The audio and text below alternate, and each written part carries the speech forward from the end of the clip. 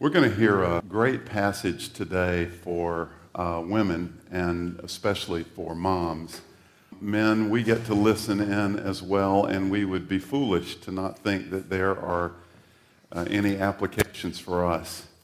It's a rich passage, and a couple of places that, it's a text, kind of you read it and it's sweet, but there are some things in the text that I had never understood before. And there were a couple of brain-busting moments for me this week in looking at this text. I especially want to thank another pastor, Pastor Tim Keller, for his observations on this passage, and a couple of world-renowned Hebrew scholars that I was able to read and get some insight into this passage that I think you'll see in a different way by the time we finish today. Let's do some spiritual aerobics. Let's go old school and stand out of reverence for God's Word. And we have asked the perfect mother, Lynette Pratzner, to read for us today. So Lynette is going to be reading from 1 Samuel chapter 1, and it will be on the screen if you don't have a Bible with you, but I would love it if you could look along with us because we'll be picking through this in a few moments. Lynette? 1 Samuel chapter 1, verse 3 through 20.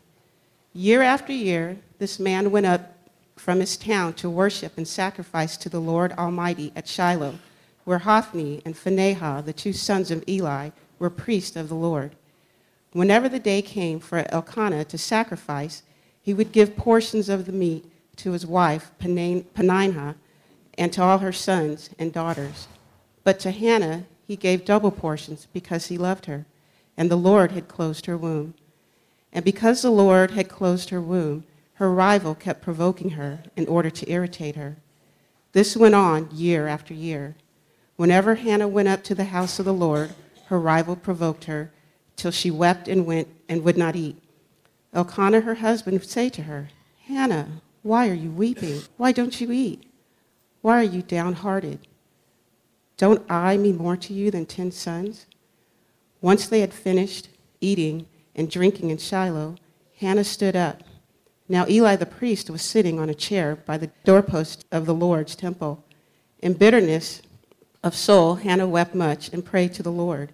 And she made a vow, saying, "O Lord Almighty, if you will only look upon your servant's misery and remember me, and not forget your servant, but give her a son, then I will give him to the Lord for all the days of his life, and no razor will ever be used on his head." As she kept on praying to the Lord, Eli observed her mouth. Hannah was praying in her heart, and her lips were moving, but her voice was not heard. Eli thought she was drunk and said to her, "How long will you keep on getting drunk? Get rid of your wine." "Not so, my lord," Hannah replied. "I am a woman who is deeply troubled. I have not been drinking wine or beer. I was pouring out my soul to the Lord. Do not take your servant for a wicked woman. I have been praying here out of my great anguish and grief." Eli answered, "Go in peace, and may the God of Israel grant you what you have asked of him." She said, "May your servant find favor in your eyes." Then she went her way and ate something, and her face was no longer downcast. Early the next morning they arose and worshipped before the Lord, and then went back to their home at Ramah. Elkanah lay with Hannah his wife, and the Lord remembered her. So in the course of time, Hannah conceived and gave birth to a son. She named him Samuel, saying, "Because I asked the Lord for him." You may be seated. Okay, so happy Mother's Day. In 1914, President Woodrow Wilson signed a joint resolution naming the second Sunday in May Mother's Day. In Mother's Day, listen to this, 122 million phone calls are made to moms.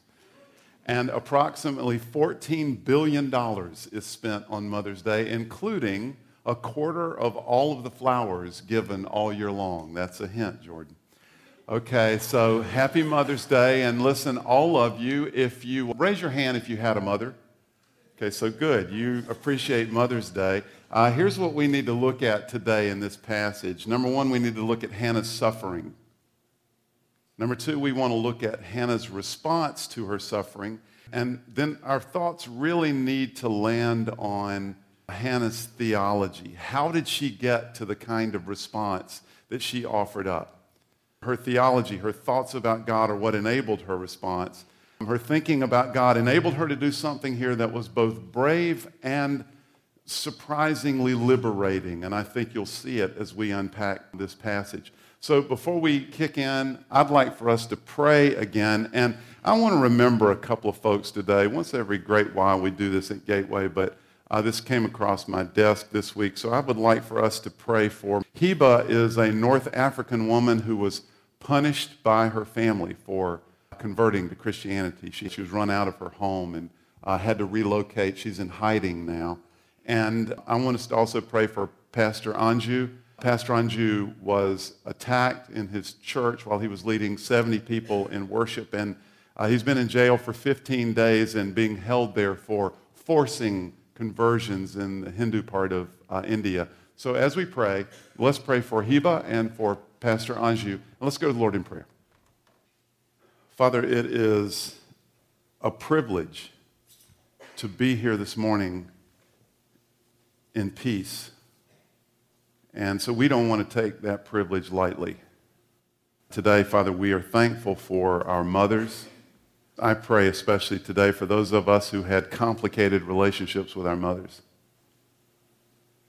I prayed, God, that if there were places in that relationship that were lacking, I pray that you will supply that lack, as you are the true source of all of our satisfaction.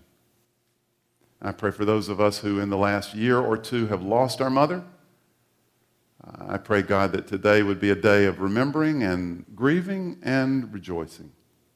And Father, I ask for that crazy miracle that you would quicken our hearts, and as only you can do, and that you would use this story, Hannah's story today, to speak to us. Really speak. Your servants are listening. In preparation for that, Father, we ask that you would forgive us of our sin. We have sinned this week, perhaps this morning, against you in thought, in word, and deed, and what we have done and in what we have left undone. Have mercy on us based on the life and death and ministry, the sacrifice on our behalf of your Son and our Savior, Jesus Christ our Lord. In his strong name we pray. Amen. So first of all, Hannah's suffering. Hannah is suffering in at least two ways. Hannah's sister wife, Peninnah, taunts her. Isn't that the right term, sister wife? In a very real sense, this was Hannah's most important social relationship. So Hannah is suffering socially, and let's recognize she lives with this woman. So taunting would have been constant. This really cannot have been pleasant for Elkanah either, her husband. You know, polygamous marriage in the Bible is one of those things that, let me just say this as an aside, that's one of those things that gets brought up every now and then when people want to complain about the Bible. It supports all of these weird things like polygamous marriages. And I would just say that anybody who feels that way doesn't really know how to read a text, because if you read the story of polygamous marriages in the Bible, none of them are happy. In fact, the word here, rival, is the Hebrew word sarah. It literally means rival wife. This practice was so proverbially bad, they had a word for it. Hannah is stuck in a social situation that is perfectly designed to punish her. She's suffering. Hannah's living in violation of the most important cultural expectation for women of her day. Now look, there were reasons that women were expected to have children which had nothing to do with the oppression of men. First of all, having children in the ancient world improved the economic position of your family. Simply put, more kids meant more hands to work, more earning capacity. Secondly, children were also the ones who would provide for you in your old age. Remember, there were no assisted living facilities at this time, so more children meant more security when you got older. Plus, and this has to be said, having more children obviously increased the population. This was the only way for your army to get larger than your enemy's army. So having children was the expectation for women of this day. And it was far more practical than it was misogynistic. There may have been misogyny in this, but in the ancient world, having kids was a practical necessity. And in the face of this cultural need and expectation, Hannah was childless. That much is plainly stated in the text. What's less obvious to us is how diligent she was in her relationship with God. Hebrew scholars seem to be united in their observation that for the Hebrew reader of this, that aspect would have been the most obvious aspect of the text. Hannah was a righteous woman.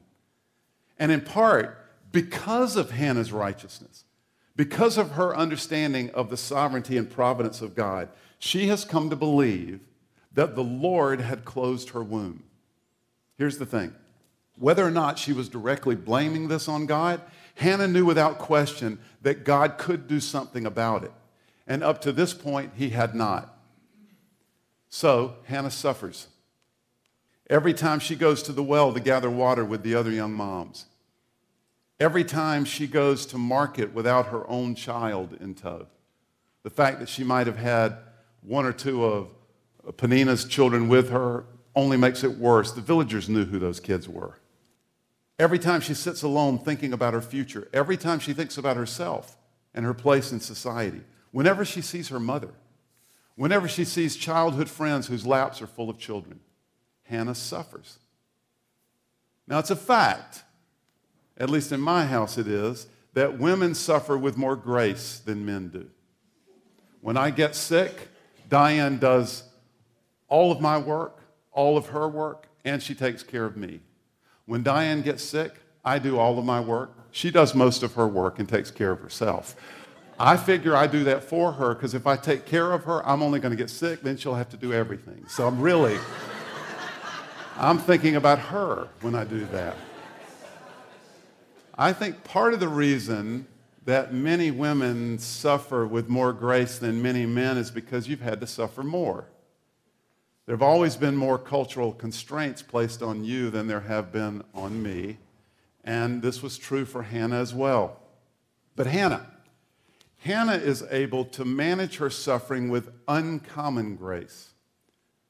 More grace than the typical extra grace that women seem to store up, at least in this incident, and I'll explain how. And eventually, because of the grace with which she responds to her suffering, she is liberated from the cultural constraints, and her suffering ends. So how does this happen? And it's not the way you may think at first. Okay, so let's look at how she responds. How did Hannah respond to all this suffering? I'll read again verses 9 through 11 of the text, and I want you to especially listen for the what's going on there part of it. Once when they'd finished eating and drinking in Shiloh, Hannah stood up. Now Eli the priest was sitting on a chair by the doorpost of the Lord's temple. In bitterness of soul, Hannah wept much and prayed to the Lord. And she made a vow, saying, O Lord Almighty, if you will only look upon your servant's misery and remember me and not forget your servant, but give her a son, then I will give him to the Lord for all the days of his life, and no razor will ever be used on his head. Now, Hebrew scholars like to explain that Hebrew narrative is richer than English narrative in many cases. The Hebrew author almost always intends for their characters to speak for something larger than themselves. This, of course, is also true in many English novels. High school teachers are forever torturing their students in an effort to get them to identify what the character of the novel represents. But this is rarely true in a brief English passage. In brief descriptions of events like this, in English, those are usually just the facts and the flow. But for the Hebrew author, characters representing a larger narrative, that's industry standard in all settings, and it is here as well. So here's what I mean. In this story, Peninnah and Elkanah represent two different cultural narratives. And for the Hebrew reader, this would have been obvious. This may not be immediately obvious to us, but it makes a huge difference in how we see it. So let me explain. On the one hand, Peninnah represents the larger cultural expectation for women. Having children is what women were supposed to do. And to reinforce this cultural expectation, barrenness was either pitied or it was ridiculed. Motherhood was an ancient Near Eastern woman's obligation. This was her identity. And as a result of this incredibly strong cultural current, a young ancient Near Eastern girl learned that this is what would make her happy. Mothering was what would give her a sense of satisfaction and fulfillment as a woman. Does anybody here believe that this kind of thinking may not be just an ancient world problem?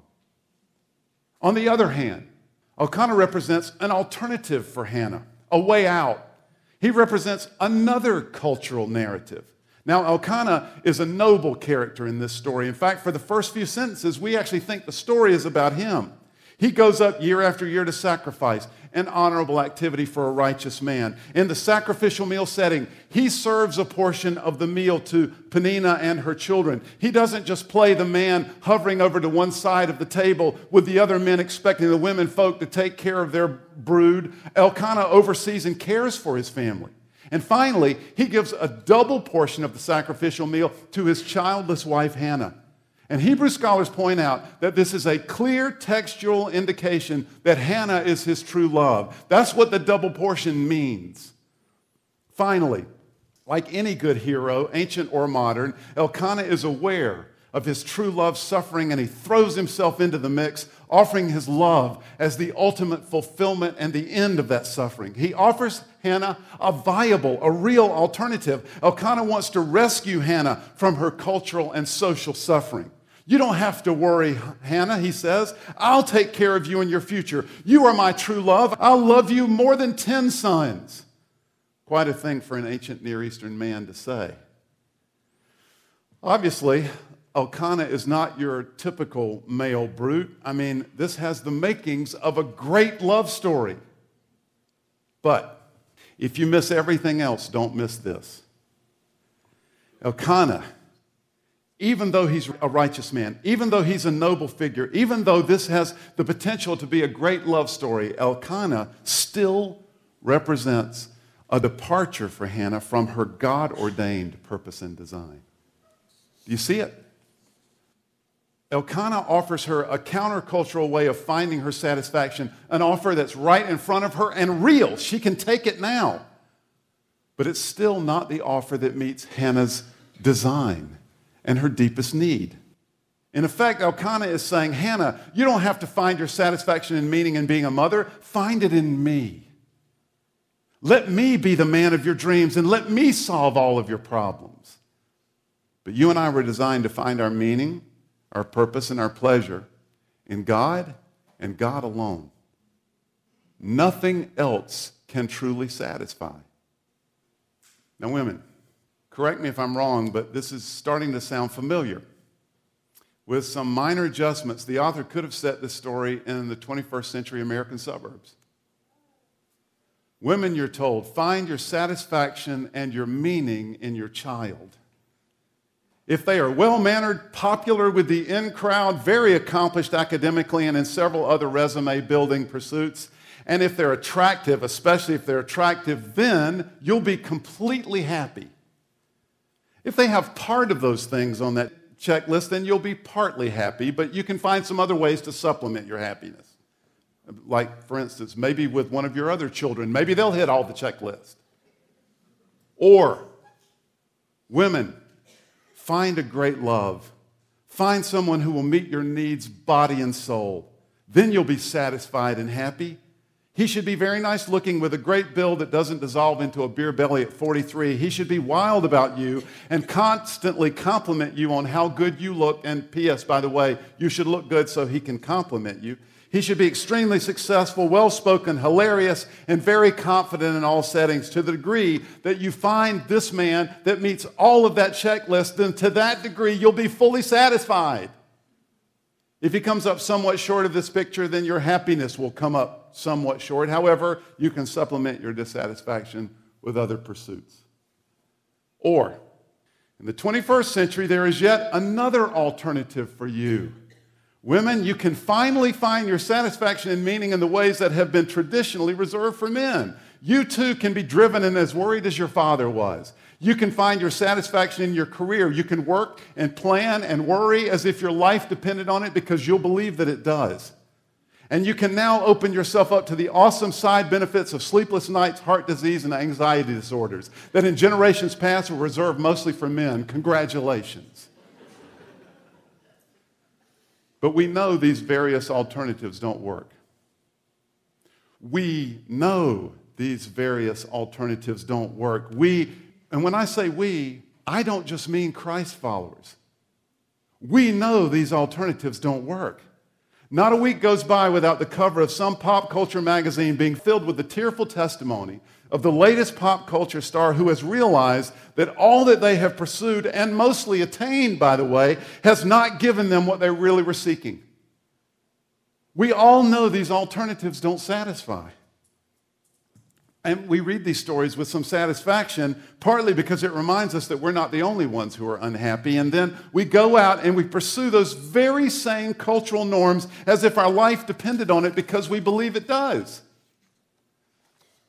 But we know these alternatives don't work. So Hannah's suffering.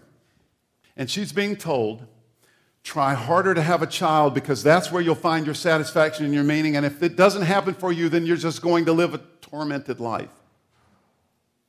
Or just rely on our great love to fill you up. You can find all your happiness and satisfaction, all that you want in my love, if you just will. And Hannah ends up rejecting both. So what does she do?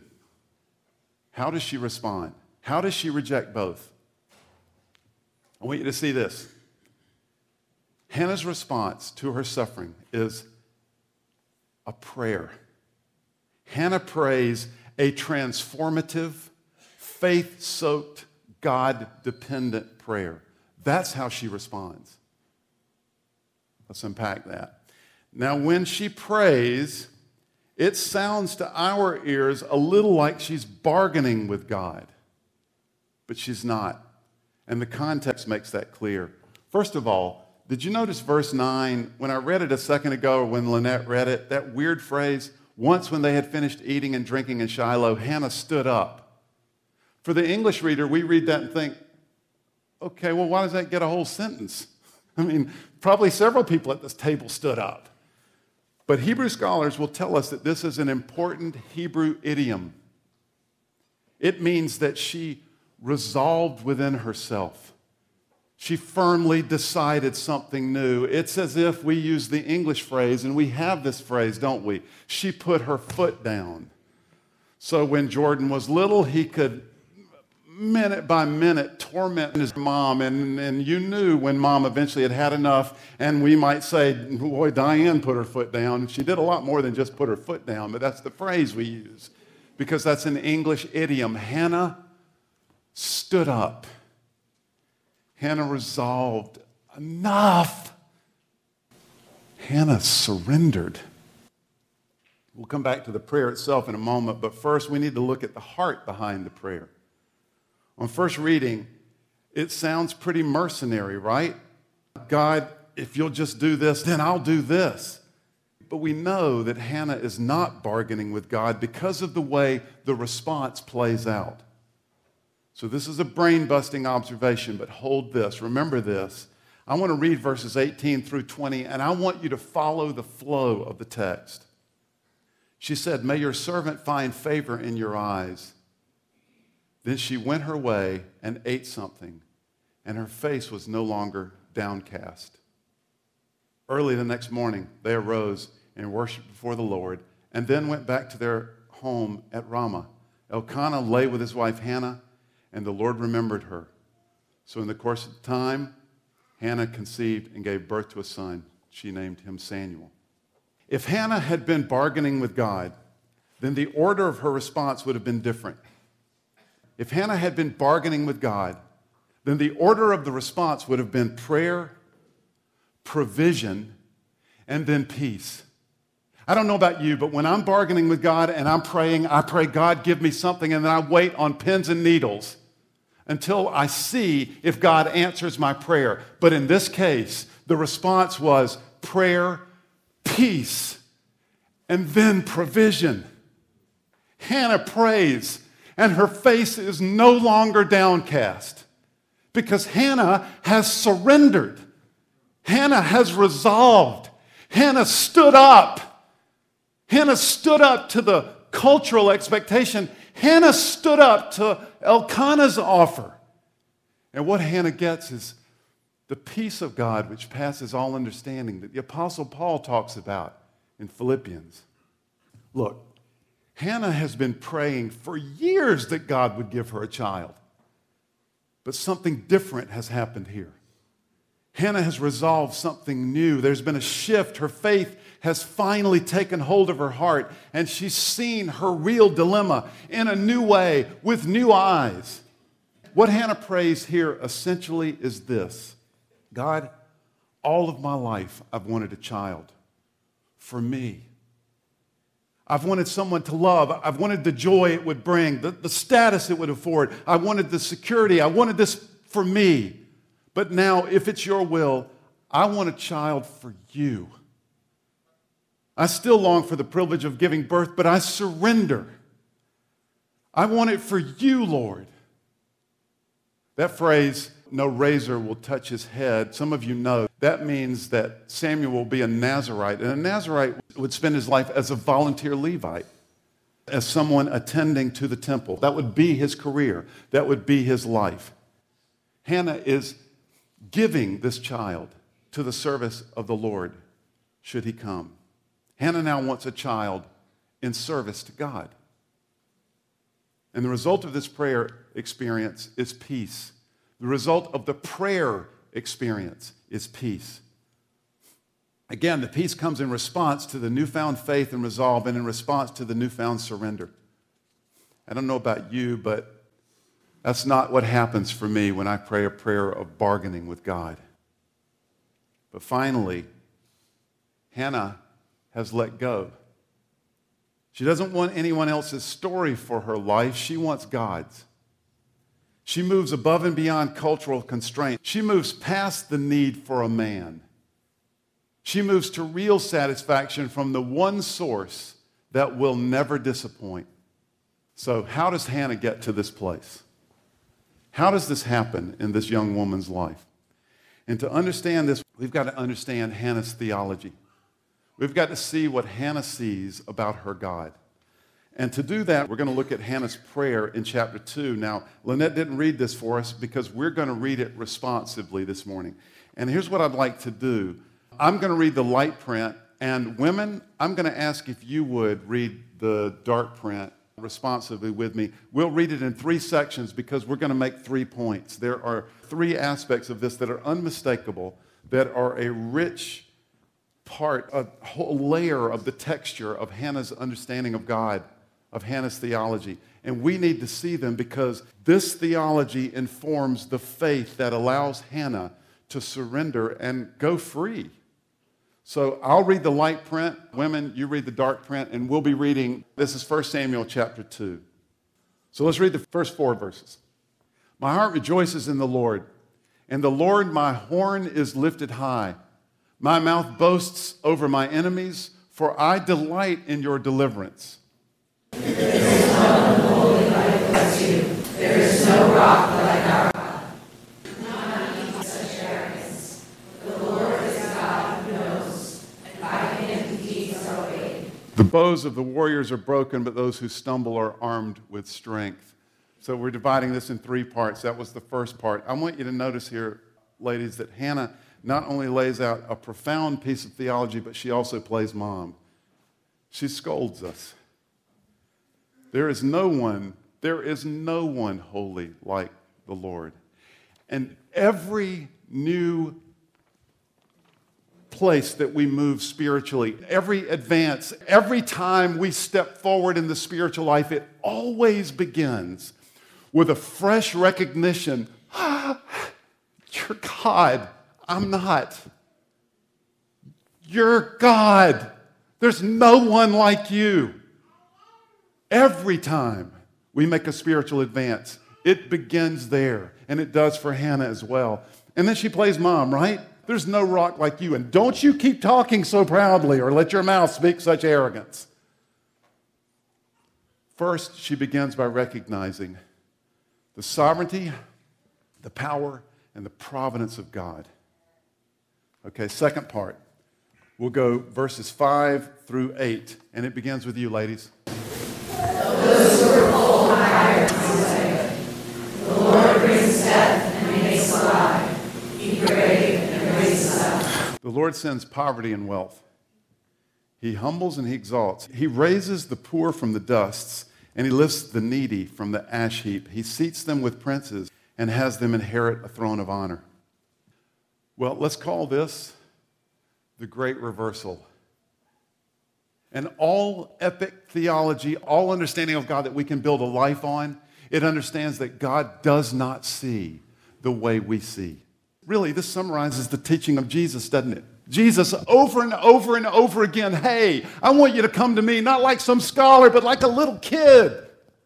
The way up is down. The way to live is to die. The way to lead is to serve. You want to be first, be last. Blessed are the poor in spirit. Blessed are those who mourn. What? Because God flips everything upside down. The great reversal, and Hannah sees it. I'm blessed because I'm in this, because I've suffered. I'm blessed. You don't get to see the great reversal unless you get God in your life. And you don't really see life as it really is unless you experience the great reversal.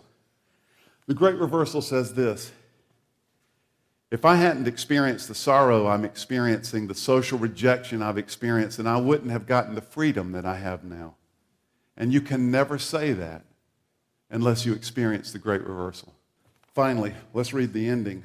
And for the ending, I'm going to ask, if you would, let's stand out of reverence. And men, I'm going to ask you to join us on this one. This is epic. What I want you to notice in this is just how cool it is and how rich it is. But we're introduced to a character at the very end of Hannah's prayer that hasn't appeared yet. So follow this. For the foundations of the earth are the Lord's, on them he has set the world. He will guard the feet of his faithful servants, but the wicked will be silenced in the place of darkness.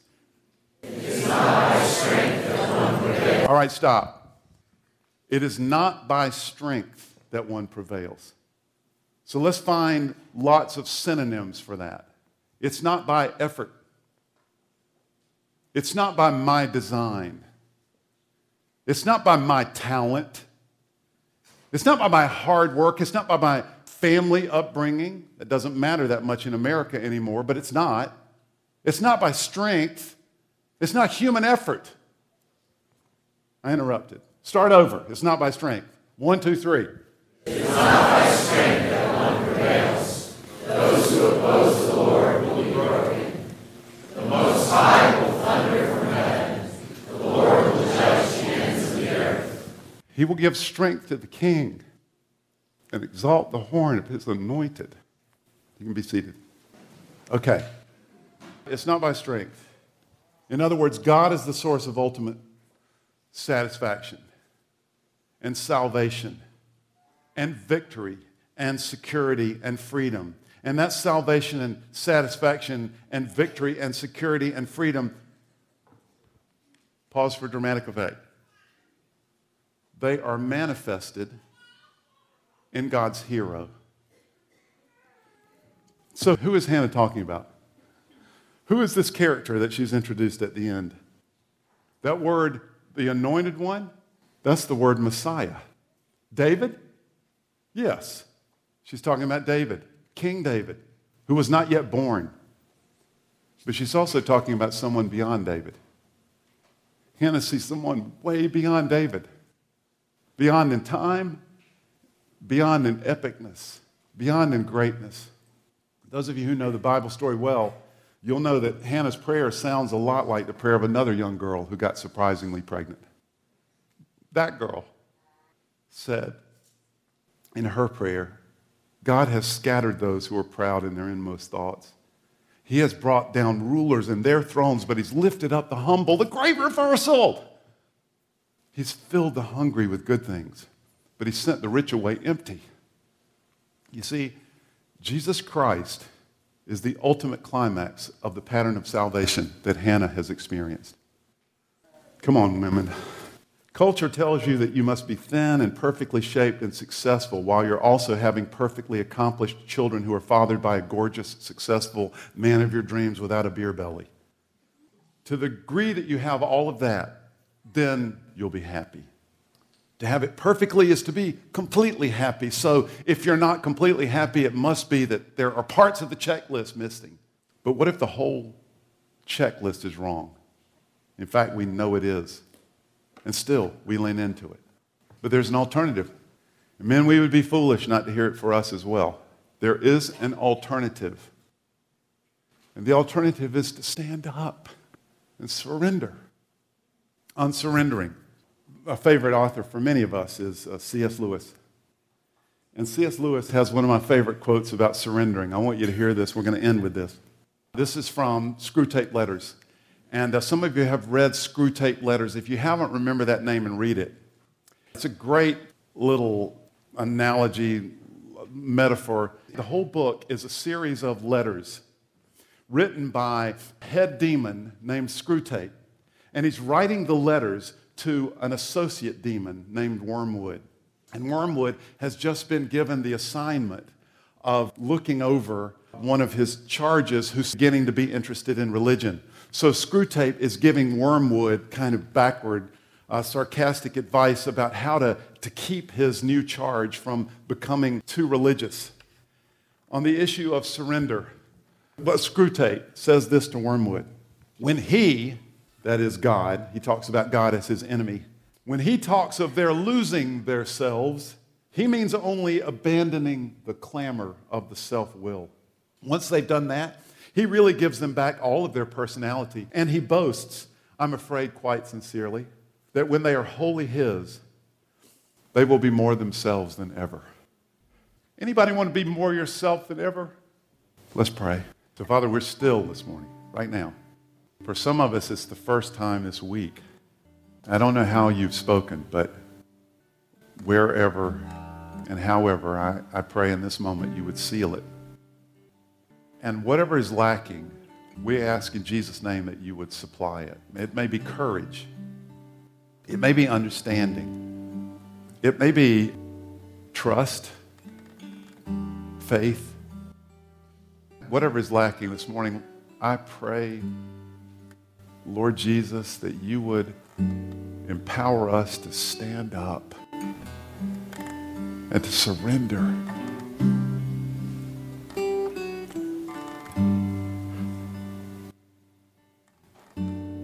We want to declare this morning that our satisfaction can only be found in you. Our hearts cannot rest until they rest in you. We know all of the other alternatives are a lie, but Lord, they just get spoken so often with so much volume. It becomes difficult to resist. So this morning, we stand up, we resist, we lean into you, we surrender.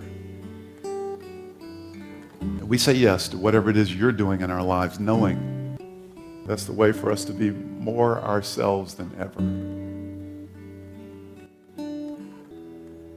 Jesus, we recognize you this morning as our hero, the source of our salvation, the release of God's full and complete satisfaction of your life to us.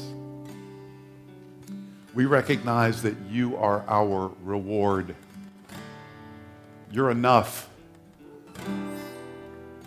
We declare it, we believe it, and every part of us, Lord, that has held back from that, we release it this morning. We surrender.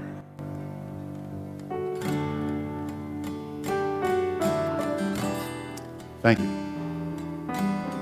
Okay, choir, let's stand up and let's sing a closing song. Christ is my reward, all of my devotion. Now there's nothing in this world that could ever satisfy. Through every trial, my soul will sing, no turning back. I've been set free. Christ is enough for me. Christ is enough for me. Everything I need is in you. Everything I need. Christ, my all in all, joy of my salvation. And this hope will never fail. Heaven is our home. Through every storm, my soul will sing, Jesus is here. To God be the glory. Christ is enough for me. Christ is enough for me. Everything I need is in you. Everything I need. Christ is enough. Christ is enough for me. Christ is enough for me. Everything I need is in you. Everything I need.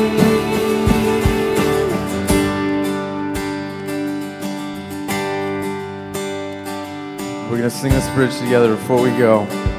This bridge is an old chorus. Sing this with me. I have decided. I have decided to follow Jesus. No turning back. No turning back. I have decided to follow Jesus. No turning back. No turning. The cross before me. The cross before me. The world behind me. No turning back. No turning back. The cross before me. The world behind me. No turning back. No turning back. Christ is enough for me. Christ is enough for me. Enough for me. Everything I need is in. Everything I need. Christ is enough. Christ is enough. You're enough for me, Lord. You are enough for me. And everything I need is in you. Everything I need. I have decided to follow Jesus. No turning back. No turning back. I have decided to follow Jesus. No turning back. No turning back. I have decided to follow Jesus. No turning back. No turning back. I have decided to follow Jesus. No turning.